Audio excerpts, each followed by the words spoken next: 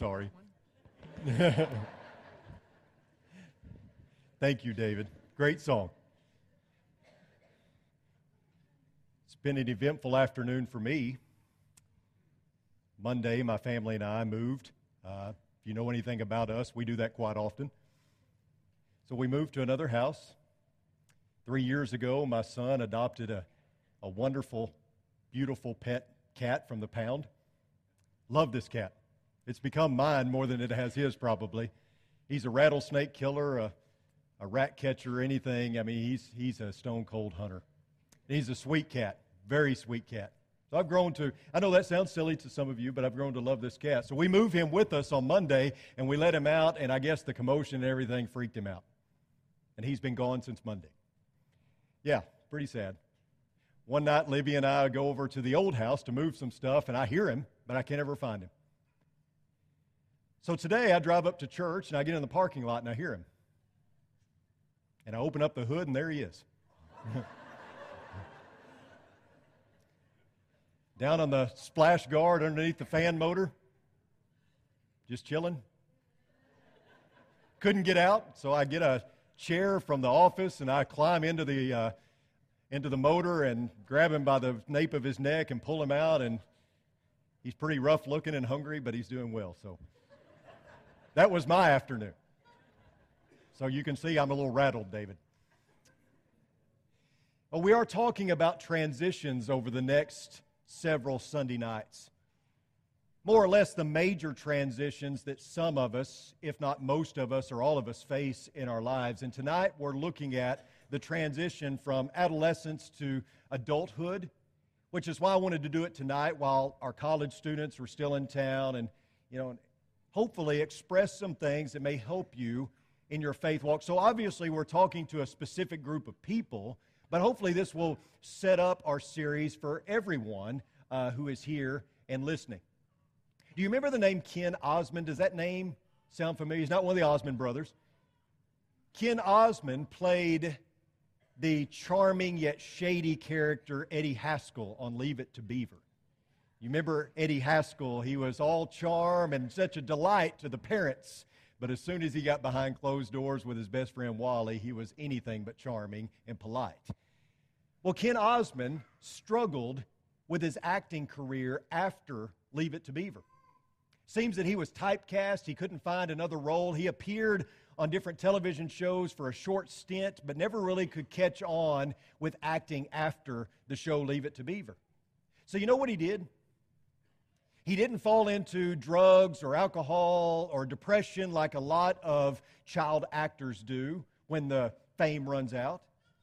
No, instead, Ken Osmond joined the Los Angeles Police Department, where he served the force faithfully for 18 years.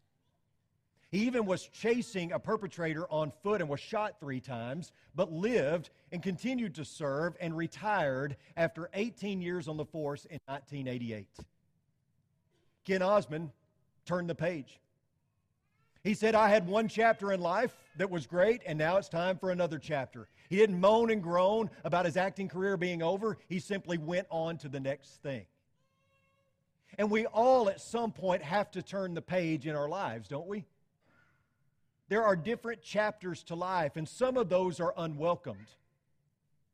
Some of you have had to face the loss of a spouse. That's not a chapter that you want to say goodbye to, and that's not a page you want to turn. Some of you have had to deal with illness. Some of you, have raised kids, have had to deal with empty nest, which is something Libby and I are facing in the very near future. Some chapters are unwelcomed, but some chapters are going to come regardless of what you want from them or not. I mean, for instance, you're going to have to grow. You're going to have to mature whether you like it or not. You're going to grow through different stages of life, and that's just how life is. If you live long enough, you're going to experience change.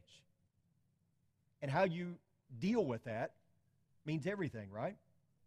So, we're looking at transitioning from adolescence to adulthood. And there's a new verb that is circulating. Maybe you've heard it. It's a millennial term, I assume. It's called adulting. And maybe you've heard that term. Maybe you've seen it on T-shirts or coffee mugs. Can't adult today, right? Adulting just simply means I am having to do adult things. And some of us find that getting out on our own and being adult is not all that it's cracked up to be. You know, for all the excitement of turning 18, living on our own, whatever that looked like, that quickly is replaced by stress and challenges, right? Now you're paying your own rent, or you're purchasing a home or a car for the first time. You're having to pay the utilities and your own insurance, your own phone bill, all those things. That can be very stressful.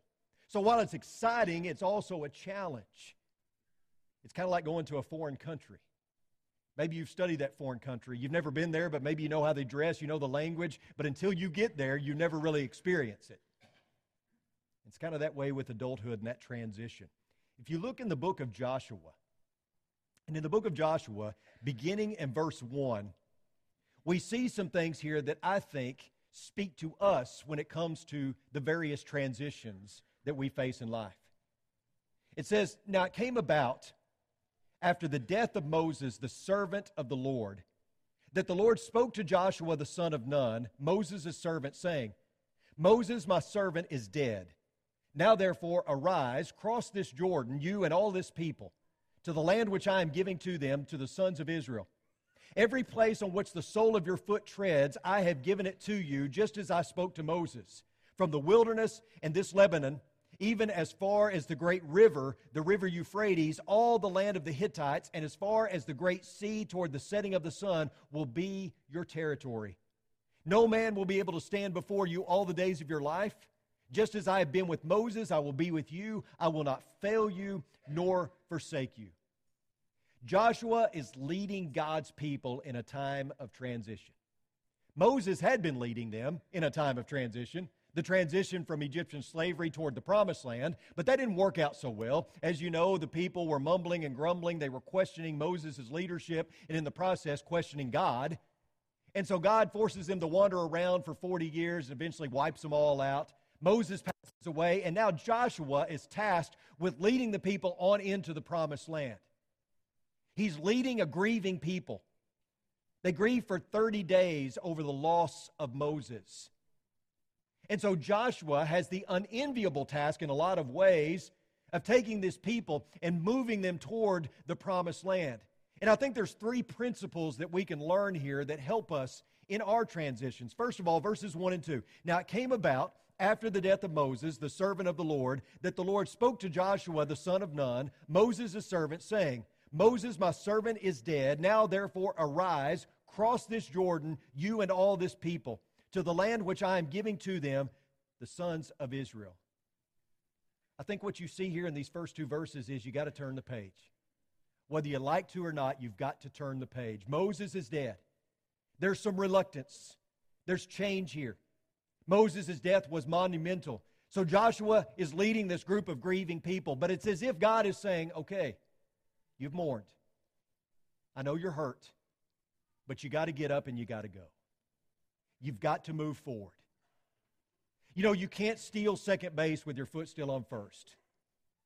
And if we're going to transition, we've got to make sure that we're not always living in the past, but yet we're moving forward. We can remember the past. We can appreciate the past. We can't live in the past. We can't worship the past. And we cannot allow the past to block our future. It was Edmund Burke who said, the past should be a springboard, not a hammock. God wasn't telling the people that they needed to forget about Moses. He's just saying it's time to move on. You can still grieve even, but you got to move on. Notice verse 3 again. It says, every place on which the sole of your foot treads, I have given it to you, just as I spoke to Moses. God says, take it. It's yours. Every bit of it. I've given it to you. You got to go and seize it. Joshua and the Israelites could march on with boldness and confidence, knowing that God's promises are real, that they're true. You know, as you transition, whether you're transitioning to adulthood or whatever stage in your life, one thing always holds true.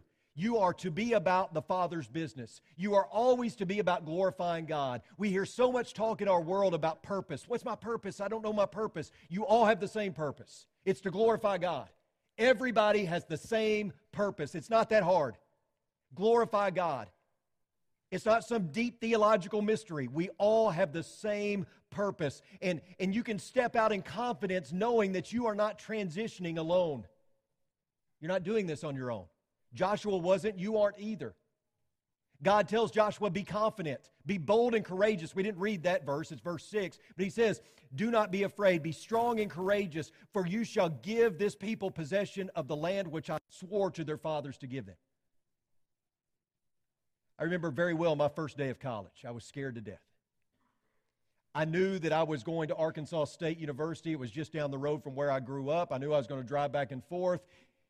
I'd really grown up around this college. I don't know why I was so intimidated, but I remember that first day on campus being scared to death. I didn't feel like I was smart enough. I didn't really even know I wanted to go to college.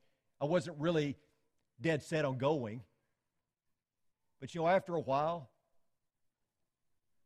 I got used to things. I became indoctrinated with the way things work in college.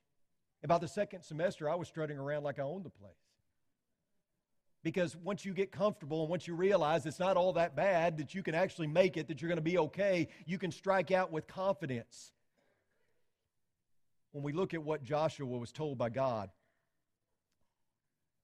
we can say to ourselves, hey, I can do this. I can do this. We need to be able to own our decisions, to own what we are doing in life, because we know we're not doing it alone. As long as those decisions are backed by proper biblical understanding, as long as those decisions are made with common sense and logic and seeking God and prayerful petition, we can strike out with confidence. We can own it. Joshua wasn't undefeated in battle. He lost. And you won't be undefeated either. But you can still win at life. You can still enjoy the victory in the shadow of God's provision. Check out verse 5 one more time. He says, no man will be able to stand before you all the days of your life. Just as I have been with Moses, I will be with you. I will not fail you or forsake you. You have every reason to be confident going forward because of who is on your side. You're not facing transition by yourself. You are never out of God's sight. And the third principle is this: you are not alone. You never walk alone.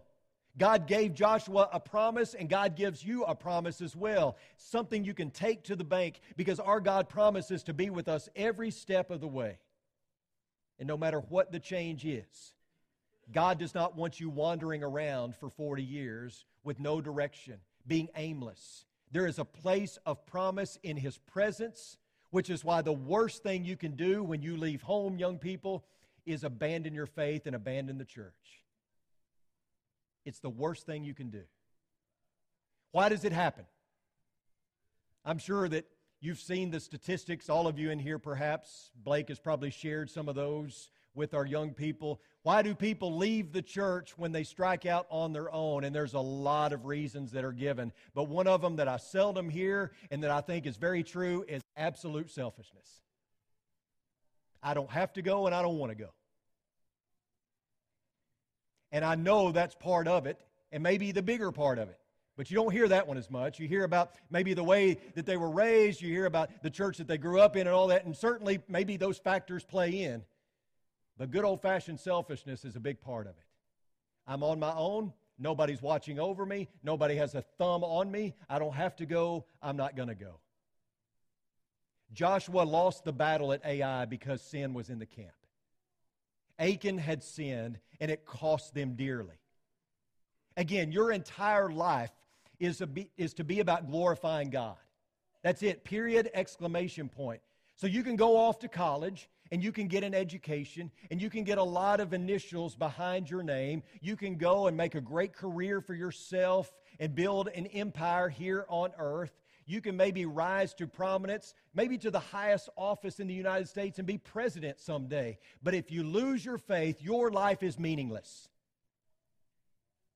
If you abandon faith and abandon the church, whatever you accomplish in life, no matter how great it is and noteworthy it is, it's nothing. It means nothing. And it goes to hell with you. Remember that. Whether you're a Hall of Fame pitcher or quarterback, whether you're a multimillionaire in life, if God is not involved, it is worthless. And I can't put it any plainer than that. So, I would ask you to think about that. The next time you're wavering on going to church Sunday morning because you stayed up too late Saturday night, I want you to think about that as you get a little older and you think it'd be easier to skip church on Sunday so I can go into the office and get ahead. Think about it. Think about it the next time you are tempted to put earthly pursuits above heavenly pursuits. For all of us facing transition in life, we need to remember to turn the page, remember the past, march ahead toward what God has planned for us. Be confident, be bold, knowing that God is on our side, and remember that you are not alone, that God has given you a promise and He's not leaving. So don't leave Him. Look with me at another piece of Scripture. This is found in 1 John chapter 3, verses 1 and 2. John writes, "See how great a love the Father has bestowed on us, that we would be called children of God, and such we are. For this reason, the world does not know us, because it did not know Him. Beloved, now we are children of God, and it has not appeared as yet what we will be.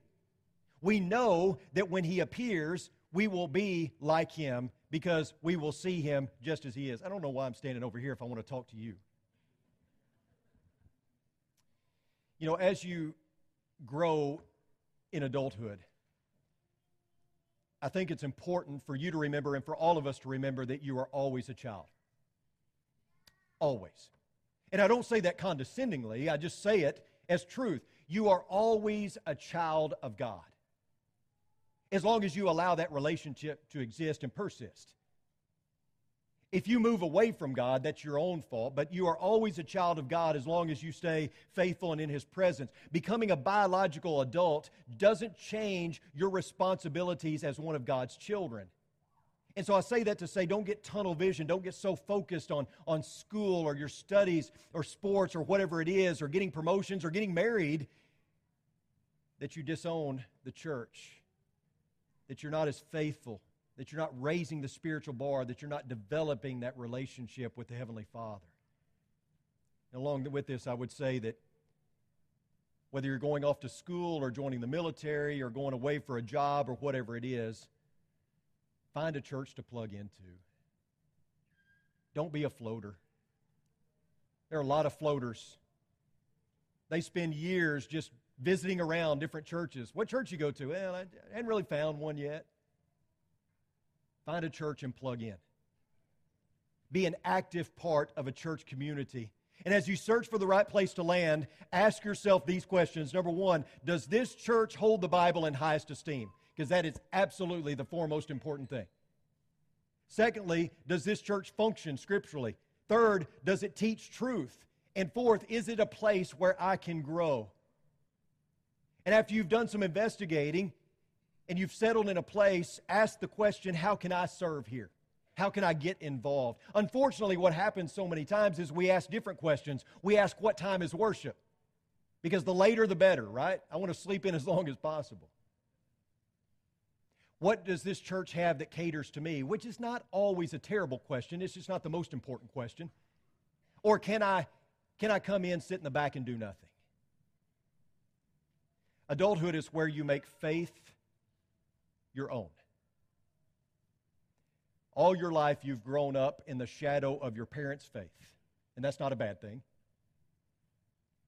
Maybe you came to church because your parents made you, whatever.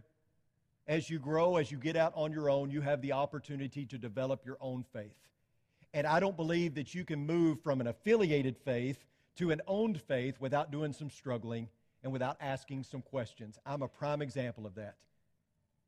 The problem is we tend to have a herd mentality, and we follow our friends rather than following Jesus and God's Word. Or we listen to a prominent professor, or we listen to some other man or woman teaching us something. Maybe you listen to the preacher like me, and you don't ever study for yourself. Your world, when you go off to school or join the workforce, military, wherever you go, your world will be opened up in a way it never has before, and that's a good thing. Know where to turn. Know that you turn to God and to His Word. That in order to find truth and to find the answers, it's not from a man, it's not from a secular book. Those things can be helpful, but most importantly, it's from God's Word. And I'd like to say this. When I was younger, I thought that growing up and reaching adulthood meant having it all figured out. It doesn't. And that's okay. Those of you who are juniors and seniors, you're going to be asked a question, and you've probably already been asked it a million times. And you're going to be asked it so much that you can't hardly stand to answer it anymore. You know what that question is? Yeah, so what are you going to do? That's the question for every senior, right? So what are you going to do? And you may feel a little guilty not having a good answer to that. You might even feel guilty once you go to college and you have to be undeclared for a little while, undecided, because you don't really know what you want to major in. And that's okay. It's okay. You don't have to have it all figured out. You don't have to have a 10-year plan. Not right now. It's okay to still be trying to figure some things out. I'm not advocating laziness or lethargy. I'm just saying it's okay if you don't have it all figured out. I'm a prime example of someone who had it all figured out, but really didn't.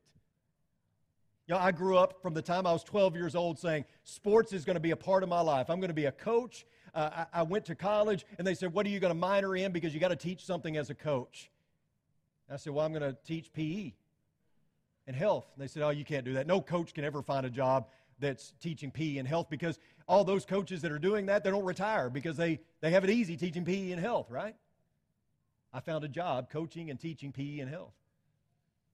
I had the dream job, the dream girl, the dream life. God had a different plan. Understand that becoming a Christian, being a youth minister, then a preacher, then the pulpit minister at the Oldham Lane Church of Christ was never, ever on my radar, ever. Not even close. 17 years ago, I would have laughed if you told me this is where I'd be. So you just never know. But be open to God's plan. Pray. Turn up the volume in your prayer life. Don't abandon your faith. Don't abandon the church. In fact, grow closer to God. Grow closer to His people. Make sure that you are diligent to develop that own faith, to move from affiliated to owned. Be confident. Be bold and courageous because you've got God on your side. There's another passage of Scripture that I want to open your minds to. But, you know, I just thought when I was going through this, it'd be more appropriate if somebody who was going through this would read it. So Cooper's going to come read this for us.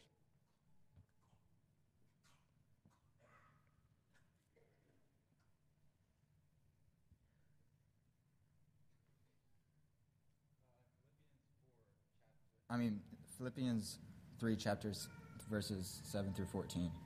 But whatever things were gained to me, those things I have counted as loss for the sake of Christ. More than that, I count all things to be lost in view of the surpassing value of knowing Christ Jesus my Lord, for whom I have suffered the loss of all things, and count them but rubbish, so that I may gain Christ, and may be found in him, not having a righteousness of my own derived from the law, but that which is through faith in Christ, and the righteousness which comes from God on the basis of faith, that I may know him and the power of his resurrection and the fellowship of his sufferings, being conformed to his death, in order that I may attain the resurrection from the dead.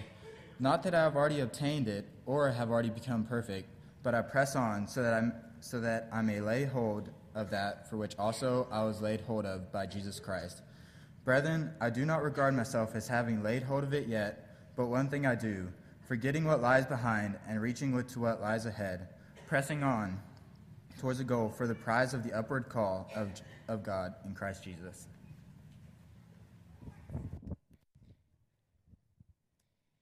Paul was facing a transition here. A transition soon from life to death, but also Paul expected Jesus to come back very soon. And so that would be the biggest transition that he would face, or that any Christian has to face, right? So notice that there's no mention here of planning for retirement. There's no mention here of degrees, titles, or bank statements. Not that any of those things don't matter, but in light of Jesus' return and Paul's own mortality, they didn't matter as much. In fact, it didn't matter at all at that moment. And so I encourage you to keep that in mind as you go forward. that ultimately your life is about something bigger. And it's not about a career. It's not even about an education. Sorry, parents. Those things are great. But ultimately, it's about what you do with your faith. It's about how you glorify God in everything that you do. Make everything in your life a ministry. Don't be selfish. Cling to God. Own your faith. And move forward. Let's pray. Our most kind and gracious Heavenly Father, we thank you so much for our young people. We thank you that we have such a good group of young people who strive to know you better, who have been raised well, and who I believe are ready for the next step.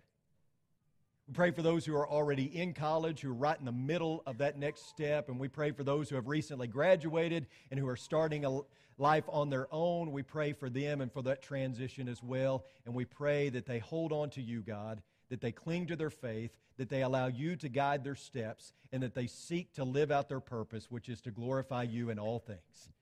It's in your Son's precious name we pray. Amen. Well, it's a new year and a new opportunity, and so we want to invite you this evening, if you have a need that we can help you with, if you'd like to study the Bible with someone, if you'd like to have someone pray with you and maybe counsel with you, if you'd like to put on Christ in baptism, we're going to continue saying it every week. There's no better time than right now to get right with God. So please, don't leave here tonight without doing so. If we can help you in some way, David's going to lead us in a song, maybe even 2 or 3. I don't know. I'm not going to pigeonhole him. Come now as we stand and as we sing.